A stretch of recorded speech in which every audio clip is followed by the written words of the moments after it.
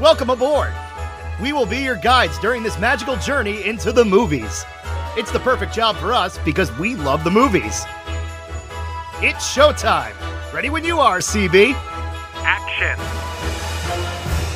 Welcome to Monorail Radio episode number 175. I'm Sean. And I'm Jackie. And we are here very excited for this week's episode. But before we discuss this week's episode and before we introduce our new month, we do want to wrap up Jungle January. We got a very, very, very good email. There's no way for me to explain. It's a very good email from our very loyal listener, Melissa, who actually was the inspiration for Jungle January. She was. She wrote into us requesting 1994's Rudyard Kipling's The Jungle Book. Yeah.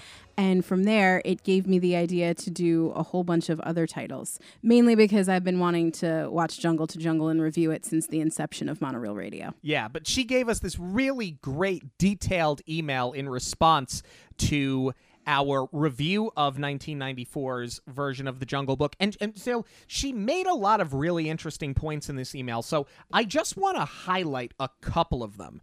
The first being, because we discussed about, for me, part of what was missing from the 94 remake was kind of the lost charm of that coming-of-age story. Because, the purpose of the original Jungle Book and then in the Favreau version was getting young Mowgli to the Man Village. But she makes the point that in the Kipling books, which I had admitted on the show I hadn't read, there are elements of that book that actually do discuss Mowgli in the jungle as a man. It's not, she says, it's not exactly taken from the book and put into this film, but it's sort of a roundabout way of giving it a cap tip, which I thought was sort of interesting because there are so many Kipling books that the fact that they did take from that in retrospect now, it actually does make sense that they would tell this version of the story. Right. And I'm actually surprised that they didn't do that in the animation, because when you consider something like Alice in Wonderland, it's all these different vignettes mashed up from the book, and Alice's journey is sort of woven through it. So I'm actually surprised they didn't give Mowgli more of that arc in the animation. And then another interesting point that she makes, because it was something that she had actually read, somebody else had commented on, that said that the human characters in this can be viewed as stand-ins for the animals. For example, Kitty's father is meant to represent Colonel Hathi because he is in fact a colonel in the film. She said that the doctor is meant to be Baloo. Boone, of course, would be Shere Khan. And she wanted to know our thoughts on that. And I'm really glad that she asked us about this and sent us this email, because when I was watching, and I actually didn't think to make the point when we did the review, when they had Sam Neill's character, the Colonel, I thought, well, I wonder if that is supposed to be a hat tip to Colonel Hathi. I wouldn't have necessarily connected the others to the other characters because you have a Baloo and a Shere Khan in this version, but I thought it was certainly interesting that she brought it up because I kind of thought that as well. No, and it's funny because each of those characters does have a bond with who it would have been in human form. Like Sam Neill was afraid of the elephant, and then John Cleese saves Baloo. It wasn't something I really had considered as we were watching, just because Boone was such a great villain all on his own. I never really, and there was a Shere Khan obviously on screen in this film, so I never really thought to pair them up, but it is an interesting point. It's interesting to think about. Now I kind of want to watch it again with those eyes. Yeah, and then she points out with the CGI, she said, that they're, again, because it gets used so often today, that having a real breathing animal on screen adds a nice quality that just can't be captured by a computer, no matter how skilled the artist is. And you know what? I mean, we have said that so many times that, as advanced as CGI gets and as impressive as some of the CGI can be, there is just nothing like capturing a real animal actor on screen. For sure. But we thank Melissa for sending us that great email and for kind of inspiring that Jungle January. If you guys ever want to email us, you can, of course, do so. monorailradio@gmail.com. We love hearing from all of you. We will take your requests. If we can spawn a whole month off of an idea, great. but we would love to hear your thoughts. And we've done it a couple of times at this point, so it really is fun sometimes when we kind of get that spark of inspiration from you guys. One little spark. One little spark, and no 7-hour wait for that popcorn bucket. I just give it to you for free. But from one month to another, we are leaving the jungle and going to the Olympics. Because in February here, we do have the Winter Olympics in Beijing. So, I mean, it just makes sense because there are so many films that Disney has made. Disney loves that good sports film. Some that are based in real life, some that are not based in real life, but we have to do an Olympic month, right?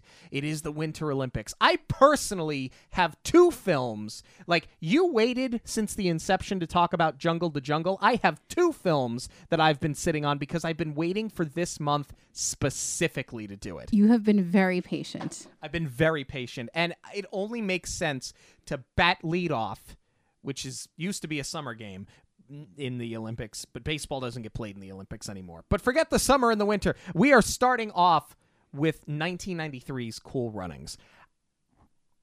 Okay, what is your history with Cool Runnings? Because I have a very unique history with this film. The first time I watched it was with you. No. Yeah. No. Not for this week, but I had never seen it until you put it on. This was one of the ones that I had struggled going through film school, having never seen, because so many people would reference it. And I'm like, I gotta watch it. And I just never did.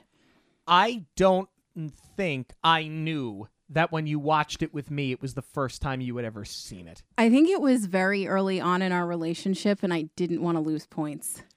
If I'm being honest with you, keeping that to yourself was probably a good idea. It was probably the right move.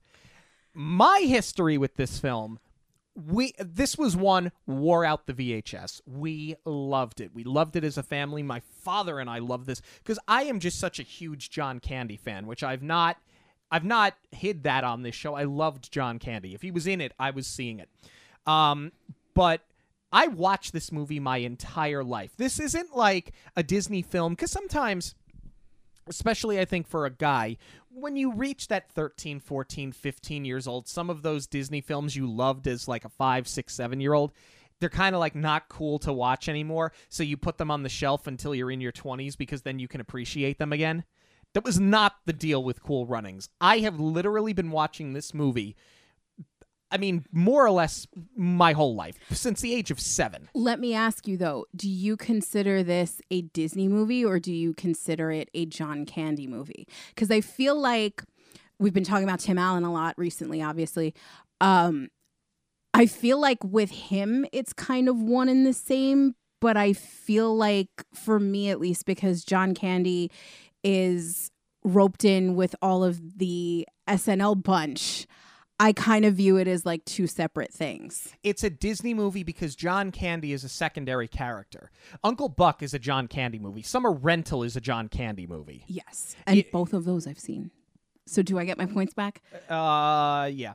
But like Spaceballs is a Mel Brooks movie that John Candy is in. Right. I would, top of my head, when you say Spaceballs, it's a Mel Brooks film. Right. So to me, this is a Disney film that John Candy is in. But okay, so I love this film growing up. My circle of friends love this film in equal measure. So I have to tell you this story. I have not held back on the show the fact that I have worked in food and beverage for a long time. I tended bar for a very long time. So going back, crazy, it was 8 years, actually. Oh, my gosh. 8 years ago, my friend and I, my very close friend and I, were tending bar at a restaurant here on the island, and it had come out that the Jamaicans had qualified for the Winter Olympics in the 2-man bobsled competition, but they didn't have enough money to get to the Olympics. I want to say they were in Sochi at the time, but maybe I'm wrong about that. But the point is, 8 years ago, I think, was Sochi, yeah. So they didn't have enough money to get there. So people started crowdfunding. So on like a week's notice, we decided that we were going to have a Cool Runnings night at the bar. that we were working in, where we were going to show the movie on every loop. screen in the bar on loop. We were going to sell tie-dye shirts, and we were going to donate a portion of our tip jar to the Jamaican bobsled team, to the point where Winston Watts, who is one of the Jamaican bobsledders, shared our event on Facebook. And at the time, the bar owner was like, guys, I don't know about this. I don't think it's going to work. That bar that night had never made so much money. It was the biggest deposit we ever made. We were 5 deep at the bar from 7 o'clock at night until 4 o'clock in the morning. I remember it well. Well, I don't remember it well for all of the right reasons. That was the night that, I mean, most of the time when you would bartend and we would all go out in a group, you would drive me home, obviously. That was the night I actually fell asleep while you guys were closing up. That's right. I was so tired. It was so late. But that event went so far and wide. You guys drew people down beyond our friend group. There were people there that were just coming out to support because they thought it was a great idea. Well, they saw it on Facebook. They were just like, how funny is this? Cool runnings night for the Jamaican bobsled team. I even had friends that showed up that didn't even know it was my event. They just came out. They're like, I didn't know this was yours. And we raised a couple of $1,000 that night for the Jamaican bobsled team, who did end up going to the Olympics that year. And the bar owner looked like Irv's old coach. Yeah. Just stunned. Yeah, totally stunned. So that is my history with Cool Runnings. So we know that the film has a massive fan base. Some people go so far as to call it a cult classic, although it did very well at the box office. The question now is, do people love Cool Runnings as much as they did then? And does the movie hold up? This review is sponsored by the Hidden Mickey Supply Co. Products include Disney and Pixar-inspired 3D straw charms. Listeners of Monorail Radio can get a 10% discount with the code Monorail10 at checkout. Visit Instagram or Etsy, search for Hidden Mickey Supply Co., and make sure you're checking back on Monday for new straw charm drops. All right, so it is Jamaica, November 1987 at the Track and Field Olympic tryouts. Hopefuls Doris Bannock and Yul Brenner are tripped when fellow runner Junior Bevel falls during the run, and all three miss their chance to be Olympians. Disappointed that he won't follow in his father's footsteps, Doris tracks down Irv Blitzer, former gold medal bobsledder, who once believed in starting a team of bobsledders with Jamaican sprinters because he thought they could push the sled very quickly down the track. At first, Irv has no interest in coaching Doris until he finds out who his father was. Irv, Doris, and Doris's best friend Sanka hold a meeting inviting others to join their team, but only Junior and Yul have interest. Yul, who blames Junior for keeping them out of the summer games, initially wants nothing to do with Junior, but agrees to do it as he thinks that going to the Olympics will make him rich and famous. After many trials and errors, Irv gets the guys prepared for the Winter Games, but the Olympic Committee in Jamaica refuses to fund the team as they think it would be viewed as a joke.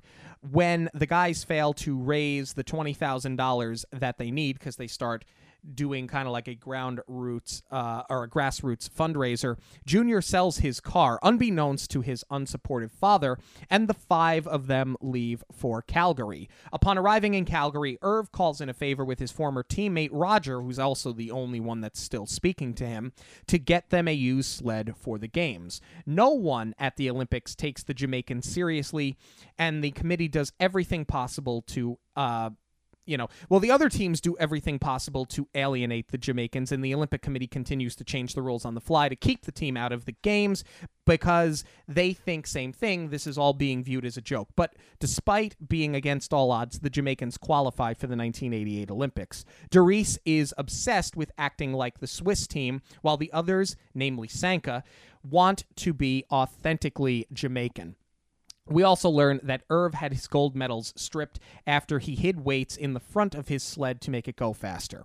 After a disastrous first run, the team embraces their heritage and they adjust their focus and find themselves in contention for a medal. On their final run, the sled has a malfunction and that causes it to flip over. But Doris wants to finish the race, so the 4 members of the Jamaican bobsled team carry their sled over the finish line and return home as heroes in their country. Man, oh man, there's just so much to talk about here. I want to get one thing out of the way because it's from the moment the film starts. So I know I'm kind of jumping ahead a little bit here.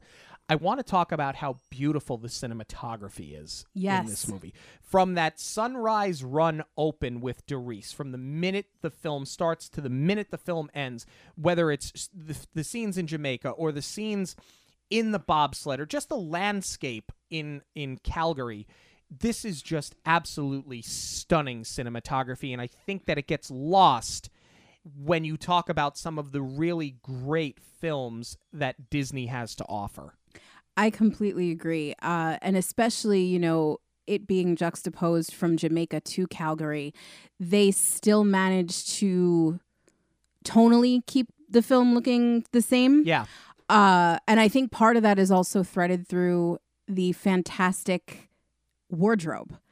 Yes. Because they made it work with these beautiful bright colors in Jamaica where the colors are sort of similar to that sunset, but then once you get to Calgary, it just pops right off the snow.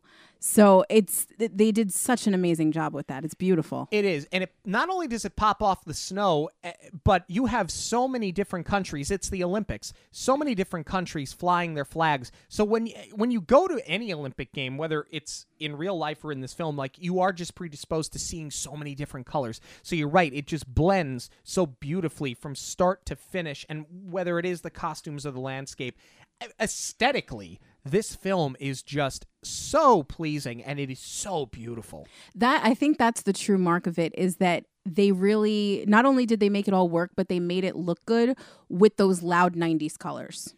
Oh, for sure. Because that has nothing to do with the country that anyone is from. That's just what the 90s was. Right. Well, then that's the thing, right? It's an early 90s film depicting the late 80s. So I think they really had their finger on the pulse of what was in style, what fashion was, but they completely knocked it out of the park. Yeah, the costumes are absolutely spectacular in this film.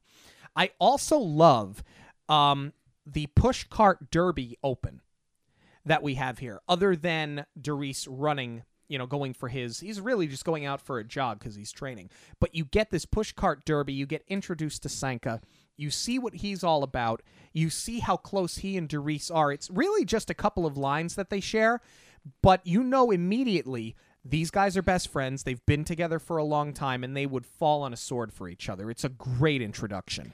What I also love is that they do such a great job of leaving the breadcrumb trail, establishing both skill sets. Yes. Well, really for the four of them, because Doris, everyone but Sanka is a runner. Right. Sanka does the push carts.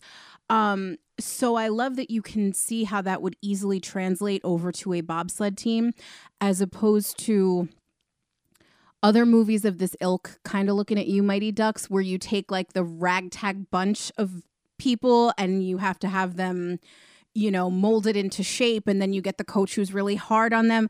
I feel like this could have very easily gone down that road, and it doesn't. For sure. And it's just a really nice, lighthearted and fun open as well. So from there, they waste no time. That's the thing. And I'm going to bury this too. The pacing in this film is spectacular. It has a runtime of about an hour and 45 minutes, which for a Disney film, for a Disney sports film, I actually think is quite short, but you're also not missing anything. I think that just might come by virtue of it being a bobsled. It's not a hockey game. It's not a baseball game. It's not a football game where you're getting scenes that are full plays within the sport. This is just the run of the bobsled, and that's it. There's only so many ways you can shoot it, so many angles, so much story you can put in when your core characters can't actually talk to each other. Right. Well, that's the thing, right? It's not an hour-long hockey game. It's not an hour-long football game. It's not a baseball game that can go 3 or 4 hours. It's a 59-second bobsled run. So I think you're right. It does kind of, the pace of the movie plays off of the pace of the racing, but they jump right into these Summer Olympic trials.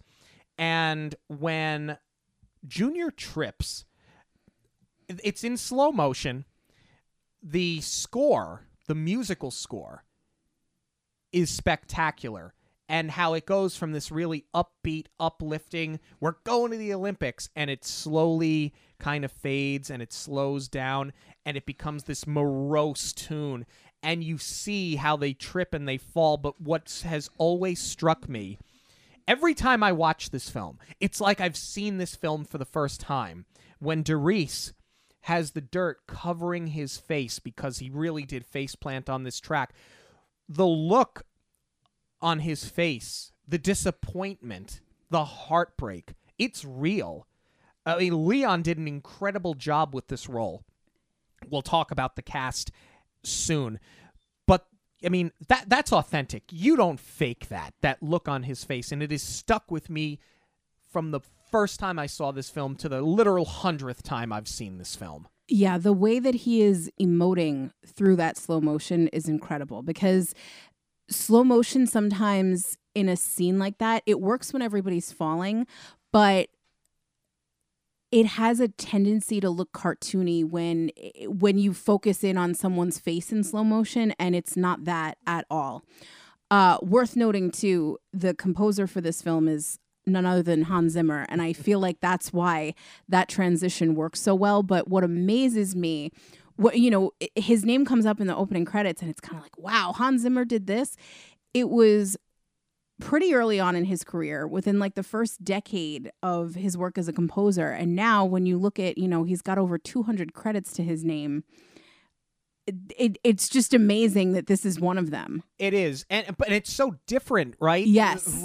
Like what you're used to hearing from him. But it's incredible at the same time because you have these like uplifting Olympic scores, and you've got these steel drum tracks, and then you've got country tracks. And, honestly, like, call me biased, but I think it's one of his best works because there's just so many different genres and they all work in harmony. Steel drums shouldn't work with Olympics, shouldn't work with country music, and Hans Zimmer finds a way to make it work. I'd be really interested to know if he had a hand in any of Sanka's chants. No, actually. But I'm going to put a pin in that until later, because I know at least one of the Sanka songs was kind of quote unquote written by one of the other cast members, but I'm going to put a pin in that until we start talking about the cast. Okay. All right, let's talk about how we meet Irving Blitzer, the introduction to John Candy's character, because Darius goes to the Olympic committee, to Mr. Coolidge, and he's begging him to rerun the race because he says, it's not fair, I got tripped. And he sees a picture of his father on the wall, who in the film is depicted as a gold medalist, and he sees him standing next to Irv Blitzer. And he wonders who it is because he's never seen this person before. And that's when Coolidge says he was an Olympian, he was a bobsledder, he had this crazy idea that he could take sprinters and turn them into bobsledders. And you could just see the light click on in Darius's head. I like that moment. And I appreciate that you do sort of need a crazy reason to form this bobsled team. And it's that, you have all of these athletes and now they're down for the count. But I feel like Darius loves running. He's so passionate about it, and you can see that. I feel like it's almost a knock against the character in this moment, because that should continue to be his motivation, not just an Olympic medal. Right, because especially when Coolidge says, we have spots in boxing and cycling, you can work on that. And he says, I'm not a boxer, I'm a runner. Yes, I think, I see what you're saying, but at the same time, he doesn't want to wait 4 more years. Because remember, in 1988, the Winter and Summer Olympics, they were pretty close together. You'd have 1 year. They would be 4 years apart in terms of 4 years in between Summer Games and Winter Games, but they weren't. It wasn't, you didn't have an Olympic every 2 years. You would have the Olympics in back-to-back years, and then you wouldn't see it for 3 years. Right. So he just wants to jump into it right away. I get that. And, that's the other thing. Like, I'll buy that they're athletes. They're young now. 4 years could make a difference in your performance. It could make a huge difference. Right. He's at his prime now. I totally get that. But, and to an extent, it's still sort of running when you're pushing the bobsled. So right. I can see how he thinks that his skill skill set would apply here, but I don't know. I just feel like the motivation is kind of off because it's also not like he's trying to impress his father either. No, but he is trying to live up to his father's legacy. So I feel like they never come out and say it, but I kind of feel like because his father had a history with Irv Blitzer, like he feels like he's still carrying in his father's footsteps if he does this bobsledding thing instead of the traditional track thing. Okay, see, I will buy that more because like with Junior's character, that's where you have that relationship where he's trying to win over his father. So yeah, I guess that sort of makes sense. Right. And to take it a step further before we talk about Irv, because I don't want to forget this point, you know, you have Derice, who's trying to live in his father's footsteps. You have Junior that's trying to impress his father, trying to prove himself to his father. Get his acceptance. And then you have Sanka, who is this, you know, what do you say, seventh, you know, push cart derby, and he's the best push cart driver in Jamaica. So this is a step up for him to now become an Olympian. And then you have Yul that just wants to be rich and famous because all he wants is to leave Jamaica. Right. So like they don't, you know, you have Sanka that's chasing another trophy and going along with his best friend, and Yul just wants to be an Olympian for all of the wrong reasons, I think. So they each have their own reason why they want to be and why they should be Olympians, and really none of them are one and the same, which does create for an interesting dynamic as the cast kind of gets fleshed out and how they get, you know, the way they get to know each other along this journey. Right. And it makes sense because everybody has a clear motivation and where they don't necessarily. I mean, for Derice and Sanka, it's a little bit different. But for Junior and Yul, where they don't like each other, they still have to figure out a way to work together. But that doesn't. What I like about their relationship is that doesn't drag out where they're at odds with each other, like so many other films in this genre where they don't get along the entire movie. And then, you know, you get down to that third act final, we have to work together to win, and then they start getting along. It's not like that with these two. No, the one thing that you can say about this film that is so different, not just from Disney sports films, but sports films in general, this is about overcoming adversity and proving yourself, and kind of, you know, it is about the journey. And they say, you know, Derice says, "Cool runnings, peace be the journey," is kind of the whole message behind it. This never becomes the cheesy sports movie. It definitely breaks out of all those tropes. Yeah, and that's exactly what it is. It's a trope. All right, let's move on to Greeting the Sled God, because we talked about how the characters are motivated differently. Let's talk about our introduction to Irv Blitzer. He's in this bar. He smashes a radio when he loses a horse race. He's working as a bookie, down on his luck. We don't quite know why he's down on his luck, and he does not want anything to do with coaching these guys in a bobsled, to the point where he takes a bobsled poster that he had on the wall in the bar and he tears it down.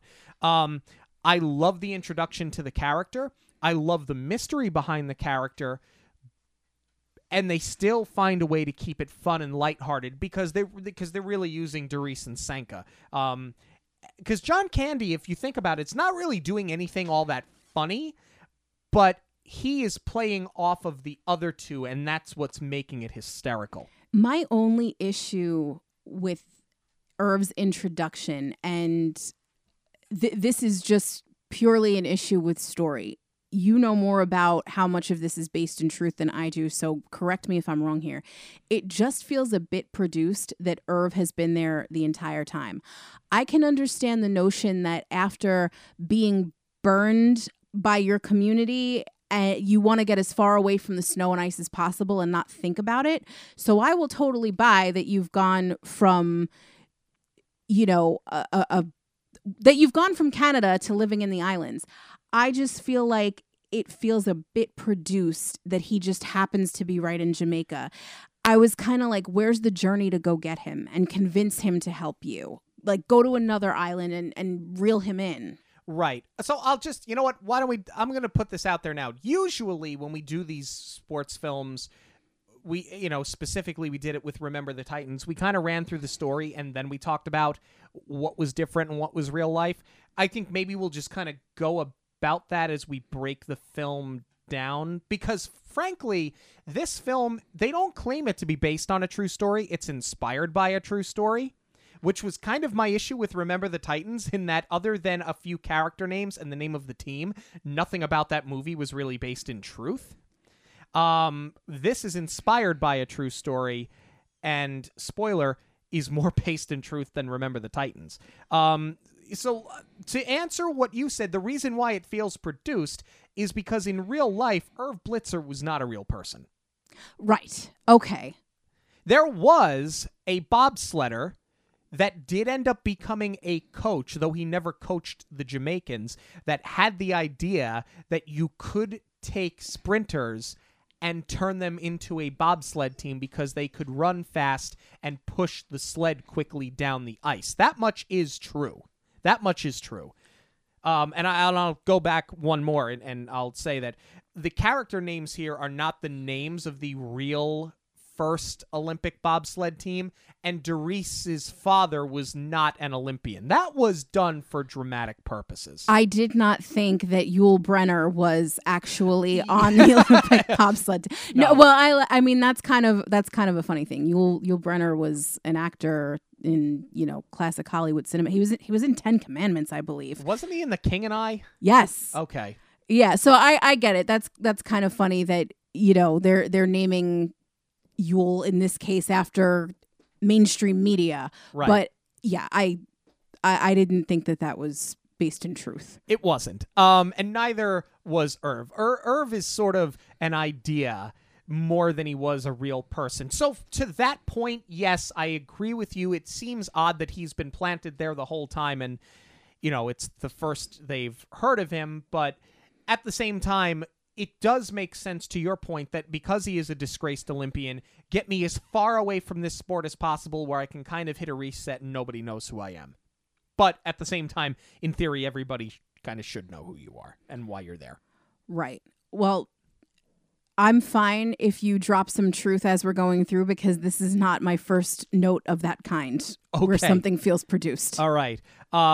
Let's talk about the meeting. I love the meeting scene when they have all of those quote-unquote Olympic hopefuls that come out, and Irv has the reel-to-reel on, and he's showing footage of bobsled crashes, and when they turn the lights back on, the only three left in the room are Irv and Sanka and Doris. And then you get both Yul Brynner and Junior that come in, and it's just this motley crew of people that just come together for all those reasons we talked about. It's a really unique motivation, but I love everything about this scene and how they come together. As ragtag and as rough and tumble as it is, I've always loved how they come together. I do too. It's a great scene because it establishes the stakes for everyone, but at the same time, it doesn't put them at odds so much where we as the audience don't think this is ever going to work out, and it doesn't push Irv away. Like, he knows that they don't all get along for various reasons, but there's not enough where he would want to turn his back right away and think that he's out of his depth and that this is never going to happen. Yeah. I also want to now talk about what is like not the average training montage. The training montage you have seen in every sports film. That is not what happens here. This is where they really, at times, play up on the physical comedy, but it's also where I think it's noteworthy that Sanka might be the most underappreciated Disney character of all time. Agreed. Between him being out of his element, being afraid of the cold, being in the ice cream truck for the cold weather endurance, and the physical comedy, and the way that he screams Doris's name over and over again, everything about it is just so good. But it's not like that really cheesy, over the top, gushy, mushy sports training. It's fun, it's lighthearted, it's hysterical. And when they do hit 5'9", getting into that bobsled and to just see John Candy come down that hill, like, you just feel so good for them. It's definitely uplifting, and I feel like this is where you don't get that drag that you otherwise would from Junior and Yul not getting along, because you would have that training montage juxtaposed against them arguing. So I think that's a testament to the screenwriting. To your point, all of the humor threaded through is a testament to the screenwriting and just the pacing itself, because it is sort of a montage, but we're not seeing... I think that's where they were really smart about it, because they have to work as one unit.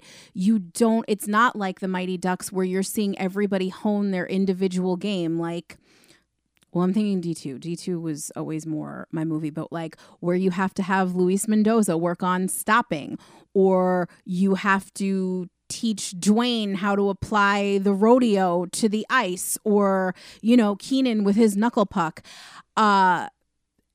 You can't have those individual moments here because that's not what the sport is. So they were just very smart about how they structured it. And I think it also would have dragged because now they're training on land. You haven't got them to train on ice yet. And we're going to see that again once they get to Calgary. So I think 2 montages would have been a bit over the top. I love how this is also juxtaposed against the fundraising. Yes. Because now you can see that this might actually work. And that's where the film, it does that great push and pull throughout the rest of the film, where it's like you see them get ahead and then they get knocked back a couple of steps. It's, 2 steps forward, 1 step back. You can see that this might actually work because they got in under 5'9", but now they don't have the money to get there. So it's good comic relief that we're seeing all these crazy ways that they're coming up to earn the money, whether it's arm wrestling, a kissing booth, Sanka rapping in the streets. Oh, yeah. But Jamaica, we have a bobsled team. And we've all sang it. We have all sang it. Well, maybe not you, because you only saw this movie for the first time a couple of years ago. Not a couple of years ago. It had to be at least 10 years ago. I saw it before you did the bar night. Oh, for sure. But yes, but him singing in the streets, this I to your point, yeah, I love everything about this fundraising scene. The only thing I don't like, though, is that I feel like we needed to see a little bit more of the struggle and raise the stakes a little bit, because this is a montage where you see them trying to make the money, and then when they pull it all together, it's only like, what, $200? Yeah. And then Junior comes in to save the day, and it's a very nice gesture that he sold his car to get the money, but I feel like it doesn't land as hard as it should, because you didn't really see them work very, very hard. It didn't set them back enough. I don't think it's a them moment, though. I think it's a Junior moment, because you see how Junior's father, up to this point, wants nothing to do with him being an Olympian. He got him the job at Webster & Co., and he wants to send him off to Miami. What a great name. Yeah. And Junior lied. He said, I told my father I lent the car to a friend to go work at this job. And it's so selfless. And he says, like, had it not been for me, we'd be going to the Olympics anyway. I want you to have it. And Doris goes, you mean you want us to have it? Because Doris is always about the team. Which I absolutely love. I feel like, to your point, yes, it's not so much about the team, but I think it's a bigger moment for Junior. I would agree with that, but I do love that it then doesn't become the Junior moment. It's when they declare themselves a team. It is an us now, and they all recognize that. Yeah. And so now off they go to Calgary, where you have, again, with the score, the steel drums blending into country music, and Sanka unpacks his bag, puts on every article of clothing that he owns, and then puts the bag on because he just can't handle how cold it is there. I remember that from the trailer. Yeah. And that line of, because you've never seen your breath in the air. So when Sanka comes out and he's coughing because it's 25 below zero, and Therese says, "What you smoking?" That is surprising to see in a Disney film, but I love that they went for it. Yeah. The whole fish out of water thing is just spectacular. And now the other thing that the movie starts to do well, really from here to the end of the film, is it does a really great job of blending drama and humor. Because when this film was in development, it was in development hell for a few years, because at first they tried to do it as a dramatic film, and it wasn't working. So they rewrote it to turn it into a comedy. Obviously, we know it works really well as a comedy, but the blend works so well, because up to this point it's been so lighthearted, because it's you have this winter sport coming out of this tropical climate, but now is where you start to see the adversity that the Jamaican bobsled team was up against, whether it be other competitors or the committee. And this is where you have that great pacing, because we've seen them start working together.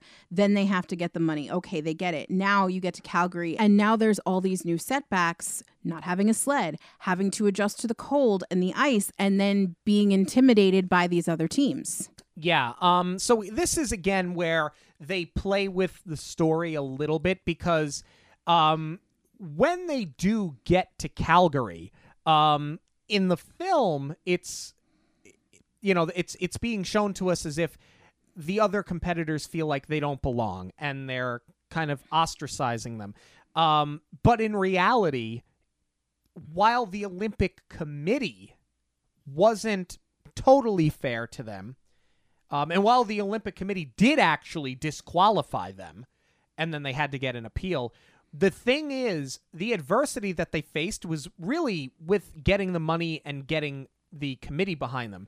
They never had a problem with the other competitors. The other competitors, the other teams, did lend them sleds. They were very, they were compassionate, and they really did kind of rally around them, and they did everything they could to get them prepared for the Olympics. See, and that is what I found kind of unbelievable here, because I feel like that is the whole spirit of the Olympics, right? Is that you just acknowledge your fellow athlete, and you're also proud of the accomplishment to have made it that far. There is such a camaraderie, and there is such a just that human spirit to help each other. To see it play out in this way, I feel like it was a cop-out way to work the racial injustice in there, and they should have leaned into it harder with the committee and the adversity that they actually faced. Yeah, I think, they certainly could have leaned into it more with the committee, but I don't think it would have carried the weight if it were just the committee and the rest of the Olympians are rallying behind them, because if they're being rallied around, then you'd think the committee would just eventually buckle. And I think that they did it in a way that was really smart, because, Irv says, we're not winning any popularity contests around here. They hate me. They hate you. They hated Irv for different reasons, because he was a disgraced Olympian. But there's that line where Yule says to the rest of them, because they say something like, they're all staring at us, or they're all laughing at us? Something like that. It was a line to that effect, but he says it's because we're different, and people are always afraid of what's different.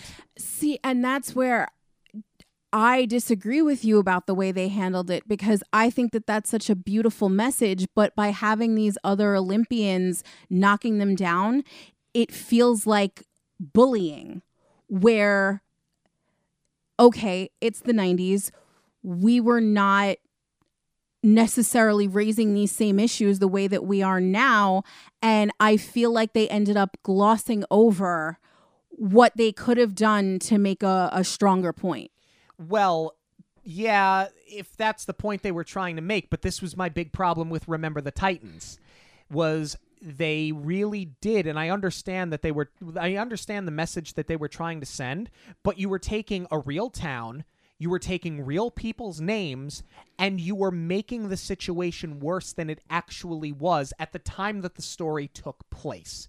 You were kind of slandering people that didn't deserve to be slandered, because that wasn't the way it really played out. I disagree with you in that if you want to send this message, I think this was the better way of sending it, because you weren't out and out rewriting history and playing with a timeline that really didn't exist. And I think that with a couple of those lines, and they're not throwaway lines either, they are poignant lines, they tell us everything that we need to know without beating it over your head. And the other thing to keep in mind, at the root of this movie, it's a comedy. That's the thing. You're also, right. and maybe you can make the case for you're trying to send this message in a comedy, which within itself you could say, well, I don't know if that really works because it's almost too lighthearted, but I think they toe the line just so well here. No, that's a fair point, that there is a very big difference in hitting on it in a comedy versus a drama. See, that's the thing with Remember the Titans. We spent a lot of time talking about should it have been based on a true story or inspired by, and Disney took far too many liberties to say based. Yes. It should have been inspired by. The way that they wrote that screenplay, it is a story about discrimination, and football is used as a vehicle to tell it. Whereas here, this is, I don't want to call it a biopic, but being that this is more based in truth, they are figuring out ways to weave a message into the bigger picture. So I guess that is a fair point as far as why they didn't spend too much time on it, but I still feel like it was glossed over a bit. And I feel like if we were to remake this movie now, it would be at the forefront. And it should be at the forefront. But then you're just doing the same thing you did with Remember the Titans. Then you're taking all of these other countries that supported this team and you're making them into something that they're not. But that's my big issue with Remember the Titans. No, it's fair. And Remember the Titans is a great movie. I think it sends a great message. It can't be called based on a true story. Yeah. You just can't. Because you're putting a lot of people who did the right thing and you're putting them in a negative light.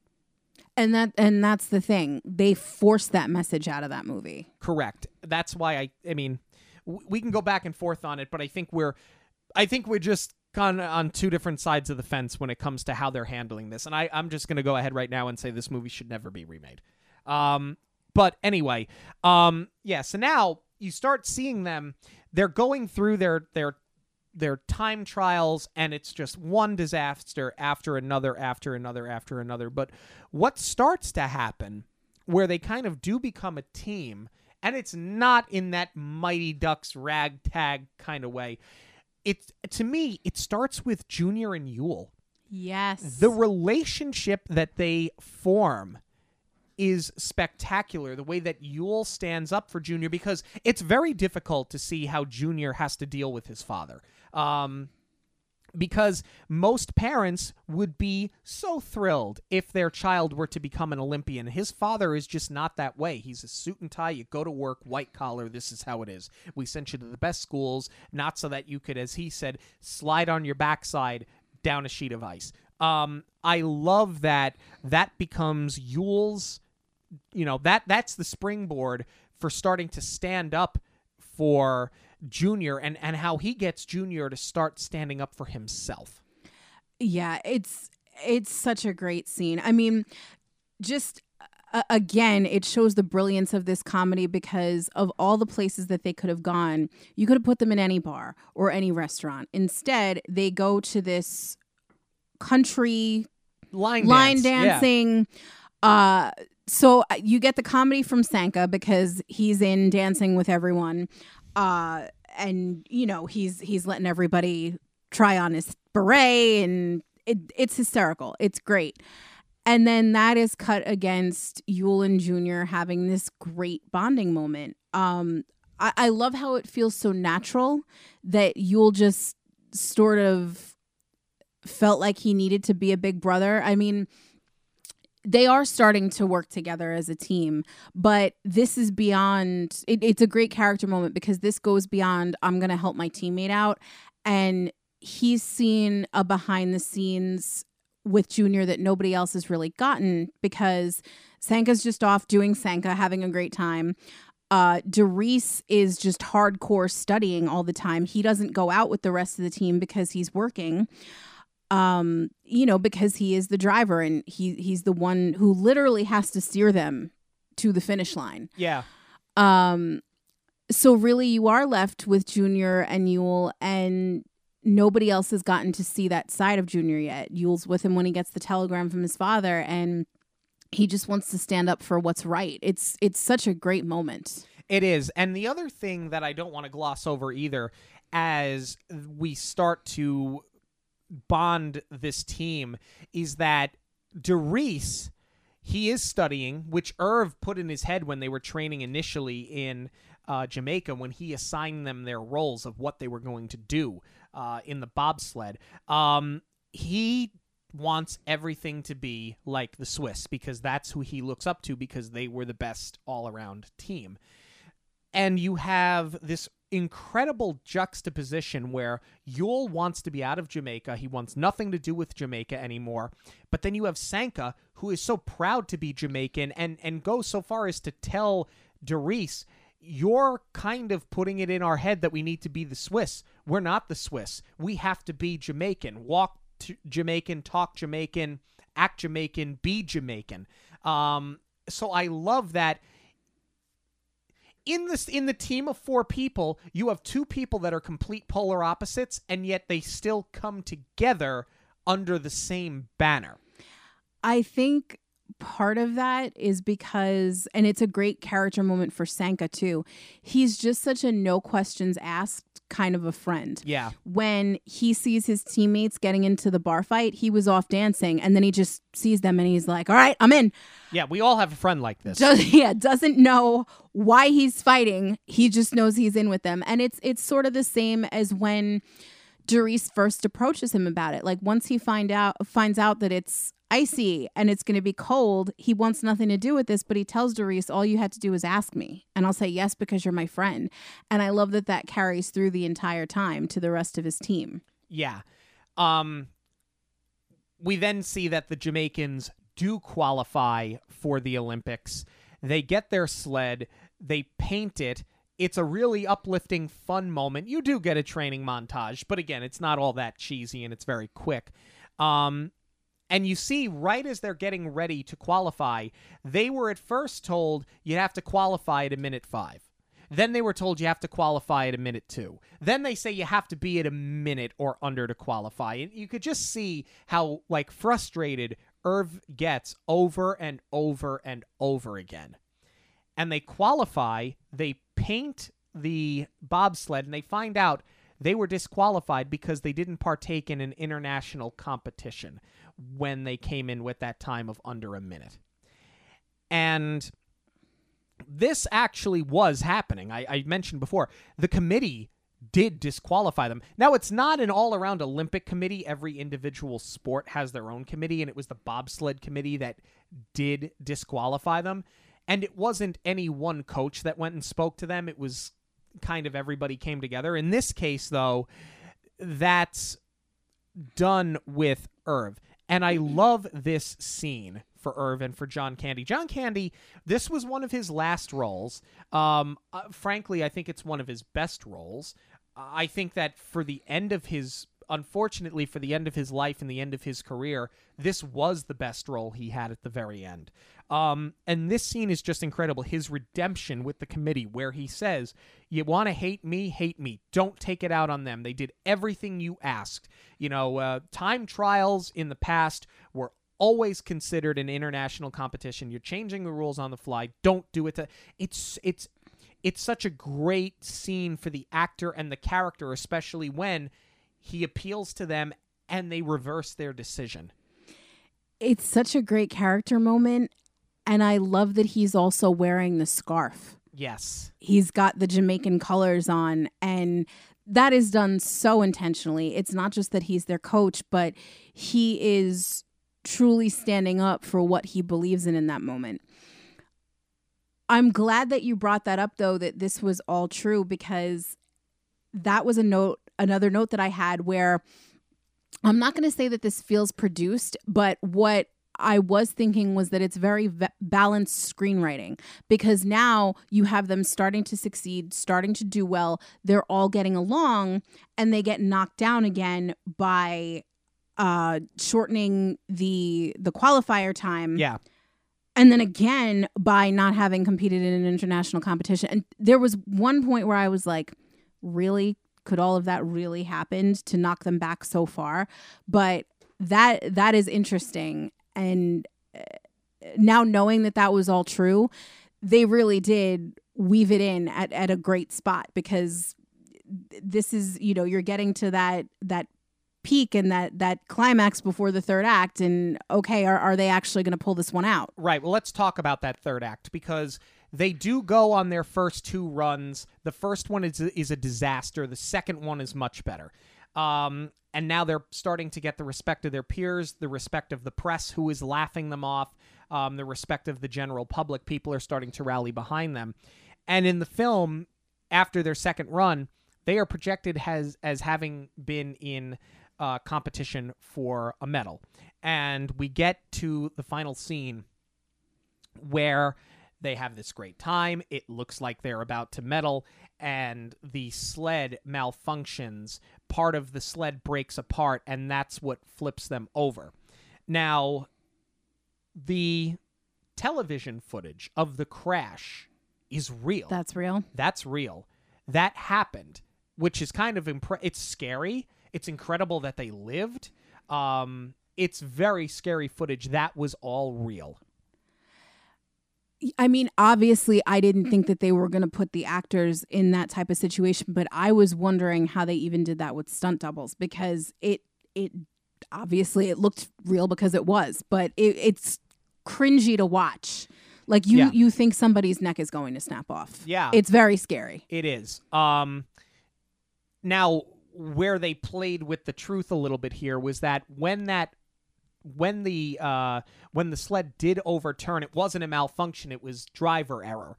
The other thing was that it wasn't on their final run, it was on their third run. They technically never even finished the Olympics because of that crash. They never went on their fourth run, and they finished dead last. Their times were never close enough to put them in contention for a medal. But the end of the film is so powerful when Doris says, "We have to finish this," and they carry the sled over the finish line. In real life, they walked along the sled as it was being pushed, and the clapping wasn't quite as synchronized as it is in the film. Ugh.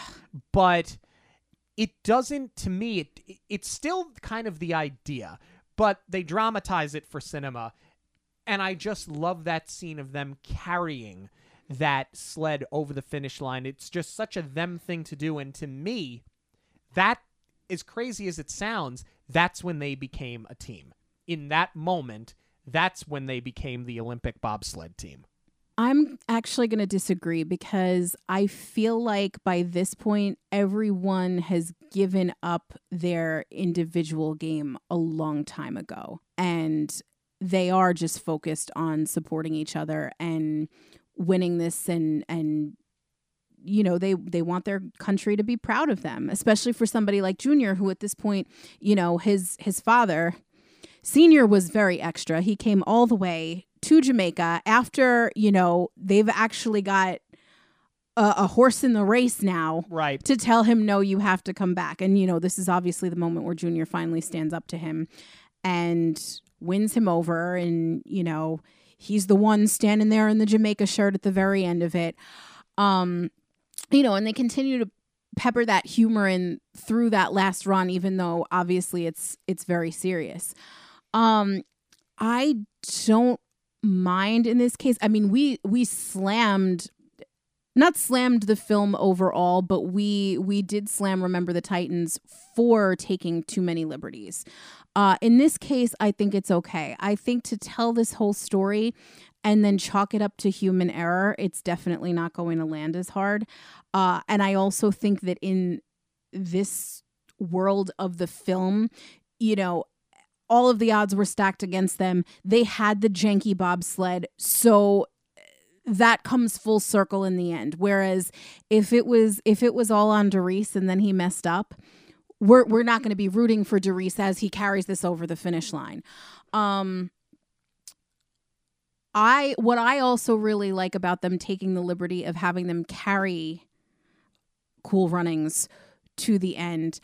I just think that it's so important for a modern day audience to see that winning doesn't have to mean a gold medal. Winning can look different. And to me, they did win in this moment. And I think that's super important for kids to see now. Yeah, I agree. Which is, it's very different from the film we're going to talk about next week when it comes to winning gold medals. But yeah, no, I think you're absolutely right. It is just one of those all-time great moments. And you're right. It does show that they didn't need to come home with a piece of hardware to walk away winners, especially because, here, and again, this is the difference between something being based in truth and inspired by truth. They not only come back to their country as heroes, but they win the respect of their peers, right? And that was really the point of what this story was trying to tell. Right. And then real life, they do get to go back. Correct. Do you have anything else on the story here or the screenwriting before we move on to discuss the cast? No. Okay. Let's move on to discussing these characters in this cast individually, starting with Leon Robinson, who's credited as Leon, as Darius Bannock. He carries the weight of the film on his shoulders, and he does it magnificently. Agree. I don't... What else can you say about it? He gives it for such a stoic performance. There's so much heart that comes through. And I love that scene where he's opposite John Candy, where that's something we didn't really talk about story-wise, though, that part of the reason Irv's character wanted his redemption was because he got booted out for cheating. Right. But when Darius asks him about it, I just love that moment between them. And he's like, if you don't want to talk about it, it's okay. I understand, but I want to know if you're comfortable. And Irv is just kind of, no, I'll tell you, all the cards out on the table. It's such a great moment between the two of them, as is the hug at the end. Yeah, for sure. Now let's talk about John Candy too, while he's the topic of conversation here. I very rarely have walked away from a movie that John Candy was in and didn't think, my God, he was absolutely spectacular. In all of the films that I watch, and believe me, I've seen them all. Growing up, he was my favorite. This to me is by far a top 3 role for him. I think that he does a good job of being comic relief, along with Dougie Doug, but when you need him to put on that dramatic performance, he's an absolute scene stealer. And I love that they created this character for this version of this story. I agree. This is where taking a liberty, they ran with it, and it really worked in this case. For me, I grew up on, most of those John Candy comedies, but this is really, I think, one of the most serious roles he's ever had. I mean, yes, it's funny, but it's so balanced, and he does kind of have to be not the hardened coach, but I feel like this film requires him to be more serious than most of his other work. And I think he pulls it off brilliantly. And I just love that final shot of the film where, is it kind of a week out? I think by today's standards, yes, but I feel like a lot of 90s films ended that way on just the still. But that photo of him and his smile, it just radiates through the screen. That's what John Candy was. That's what John Candy was, everybody's favorite uncle in the late 80s and early 90s. And I think that's why when he passed away, it was one of those celebrity passings that if you were old enough to remember it, it hurt the world. The day John Candy passed away, I would go so far as to say, if I had to compare it to something more recent, where the whole world mourned together, probably Robin Williams was probably the closest thing in recent history. Maybe now Betty White. But if you weren't around to experience it, if you don't remember it, that's what it was like when John Candy passed away, and he died so young. But I mean, that was just him, and it was like. Maybe I'm showing my age a little bit, and I am a product of that time, but I have absolutely no issue with how that film ended. Let's talk about Dougie Doug playing Sanka Coffey. Sanka, I mentioned before, he's just great comic relief, great physical comedy. I don't want to say he still waters run deep, because he's such a vibrant person, but when he has that moment, you don't expect it to come from him. Walk Jamaican, Beat Jamaican, where he really does kind of, put the team on notice and say, it's time for us to not be anybody but who we are, and that's the only way we're going to do it. I love that it came from him, and I think it's just a great character moment, and again, it was just portrayed so perfectly by Dougie Doug. Agreed on all counts. I think it would have been far too much of an obvious choice for it to come from Darice. I do love Darice, but I think Sanka's probably my favorite character, just because he's so funny and he really does give you the heart of the film. Raleigh Lewis plays Junior Bevel. They keep calling him the rich boy. He's always in his preppy clothes. He's very much out of his element, because he's not one of these rough and tumble guys like a Yule or a Sanka, or to a lesser extent, even Darice. But what I love about this character was, again, you want to talk about a product of your time. It would have been very easy to model Junior after Carlton, especially because it's a comedy. The two characters are so similar, but at the same time, they couldn't be any more different. I would agree with that, especially because of the four of them, he is the shortest one. So you would think that they'd set him up to be picked on and really rub it in like, oh, you're going to be the weak link and you're going to hold us back. And I'm talking about within his own team. I'm not talking about anybody else. I'm glad that they steered away from that and instead embraced it when Yule, what do you see? Yeah. Oh my, what a good, and Yule played by Malik Yoba. That's a great scene. It's one of the all-time powerful scenes in any movie. And frankly, I think of all of the characters here, he's probably the one with the biggest character arc.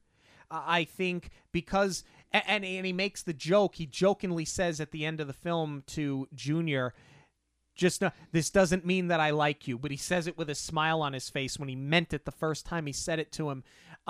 I feel like the rest of them are kind of all the same.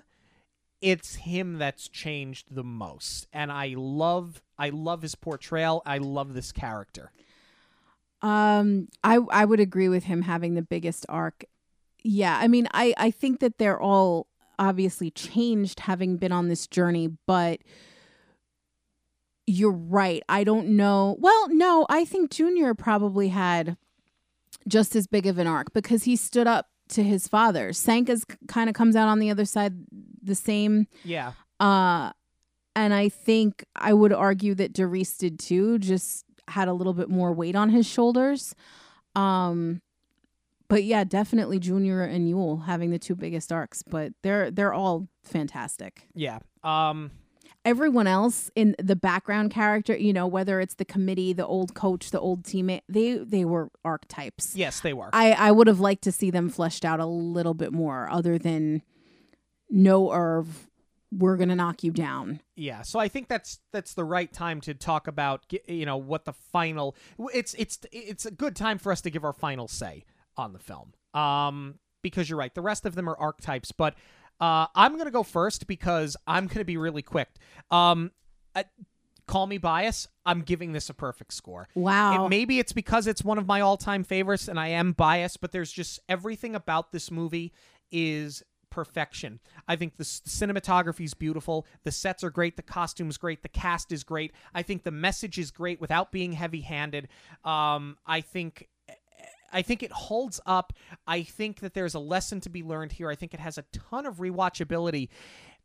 And not only is it maybe it's not maybe. It is definitely one of the best Disney sports films of all time. I think it might be one of the top.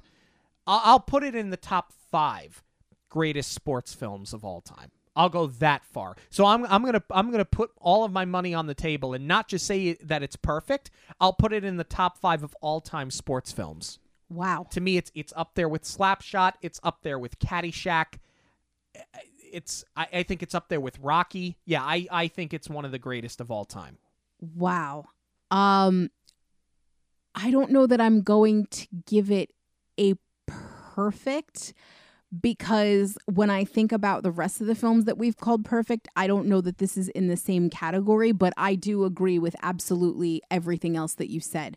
So, I mean, there really is no reason to say that it's not perfect, but I mean, story-wise, the script is great, the dialogue is great, the story structure and the pacing and the balance is all wonderful.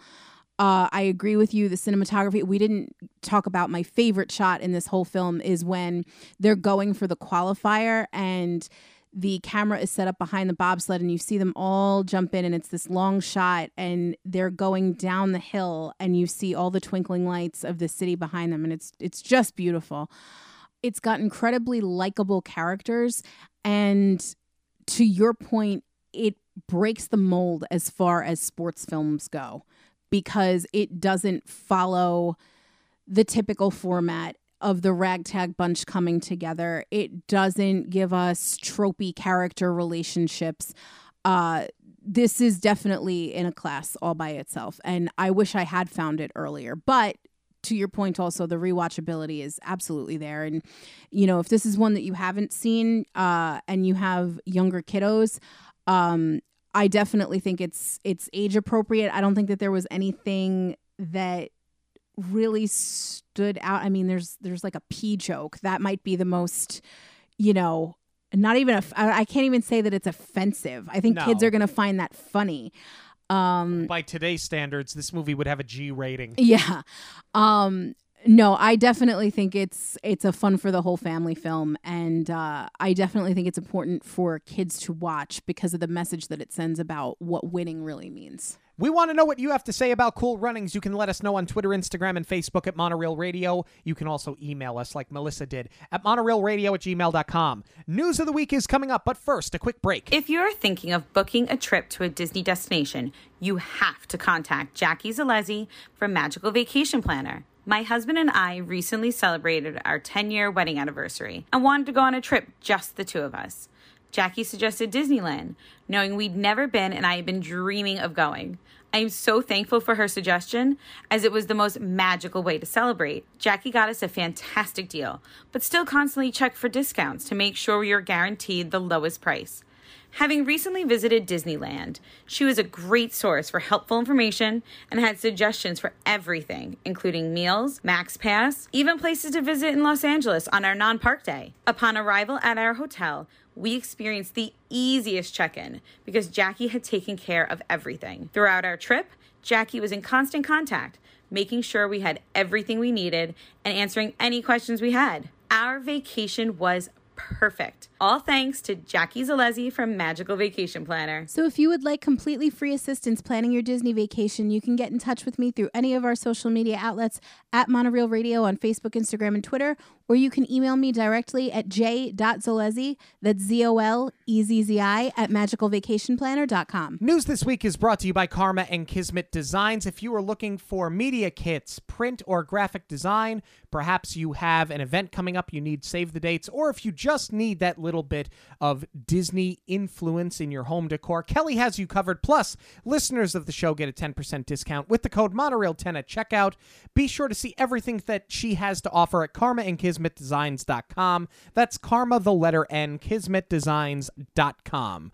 So, parks news this week. We have something very exciting to finally talk about because we have been waiting so long for the Festival of Fantasy Parade to return. It's coming back on March 9th. Now, I can only speak for us, but Festival of Fantasy is something that, like, I don't even give an hour of my time to waiting for a fireworks show, but I will literally give an hour of my day away to pick a spot in line to see Festival of Fantasy. I love it that much. I'm not saying that you don't love it, but I think an hour is overstating a little bit because there is a little bit of a trick. You're going to give it away? I love our listeners that much. I won't give up my fireworks secrets, although the last time we went and the first time we saw Enchantment, it was pretty much every man for himself. That was the secret.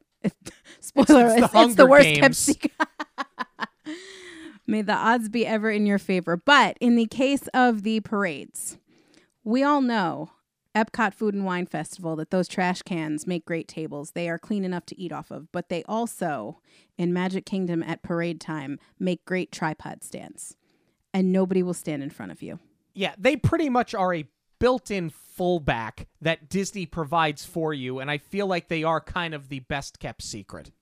Well, especially for somebody like me, I'm only 5'2", so, you know, I'm not as short as a child where you need a great vantage point. I'm certainly not going to block a child's view, but it doesn't take much for somebody taller than me to get in the way of seeing things like that. So it is a good strategy.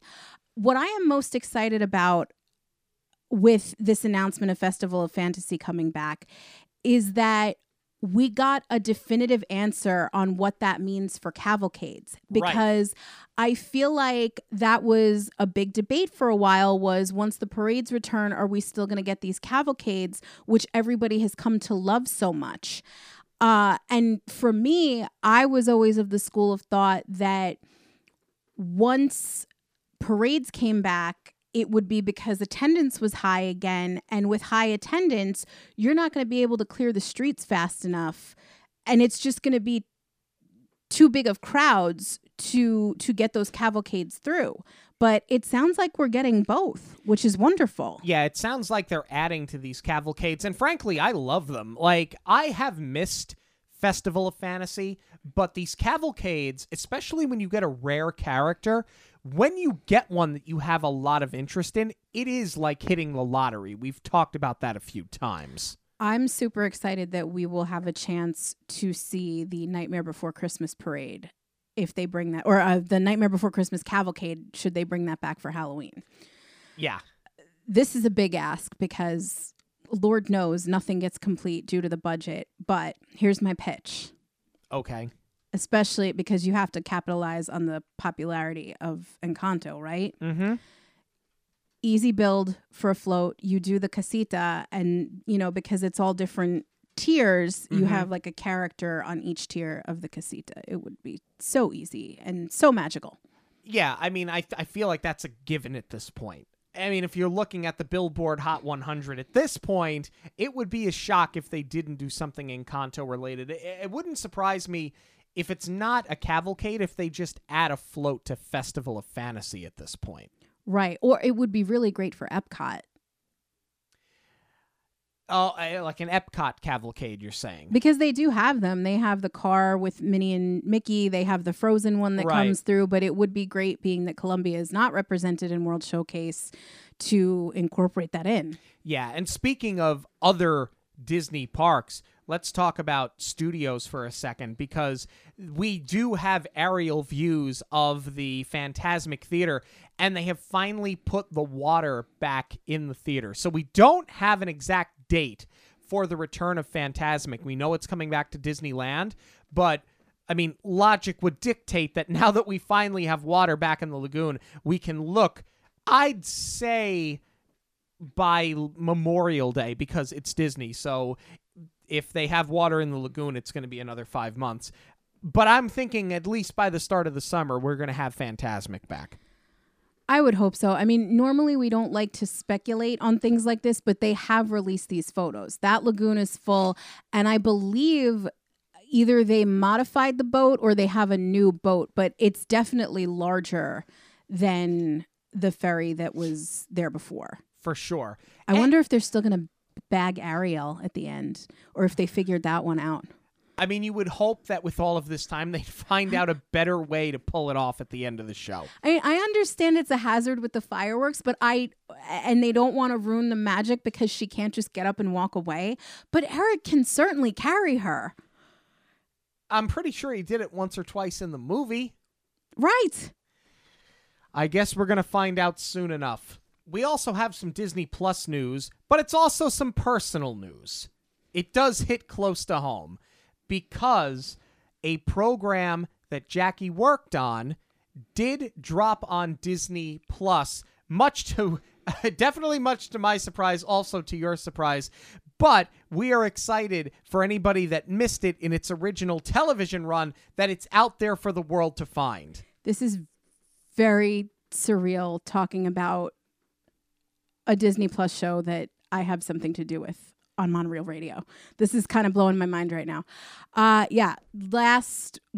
2020, we started working on a show called Call to the Wild, and it was pushed back, and it didn't air until December 7th. That was our first day on Nat Geo, and I was so excited to finally be able to share it because, you know, my friends and family knew that we had been working on it, and they kept asking me when it was going to premiere, and I had no idea because it had gotten pushed back so far. So we were finally able to share it with everyone, and I knew eventually it was going to go to the streamer. I had no idea when, no date, and I was hoping, Disney, for a little bit of pageantry that you would show some more trailers when this thing finally dropped. And no, I found out from my boss yesterday that as of this weekend, it was up on Disney Plus. So I'm super excited for that. I still haven't fully wrapped my mind around it that something that I had my hands in is on Disney Plus, but you can watch it now, and I hope everyone enjoys it. If you go on Disney Plus, scroll over to Nat Geo, and it's under featured shows. Thank you all so much for joining us this and every week on Monorail Radio. Don't forget to like, subscribe, and rate us on Verbal or your podcast platform of choice. Be sure to follow us on all of that social media, Twitter, Instagram, and TikTok at Monorail Radio. You can email us, monorailradio@gmail.com. We loved hearing from you. And for links to everything related to the show, you can find it online at monorailradio.com. For Jackie, I'm Sean. Have a magical week, everyone. On behalf of Monorail Radio, we'd like to thank you for joining us. We'll see you at the movies, the stuff dreams are made of.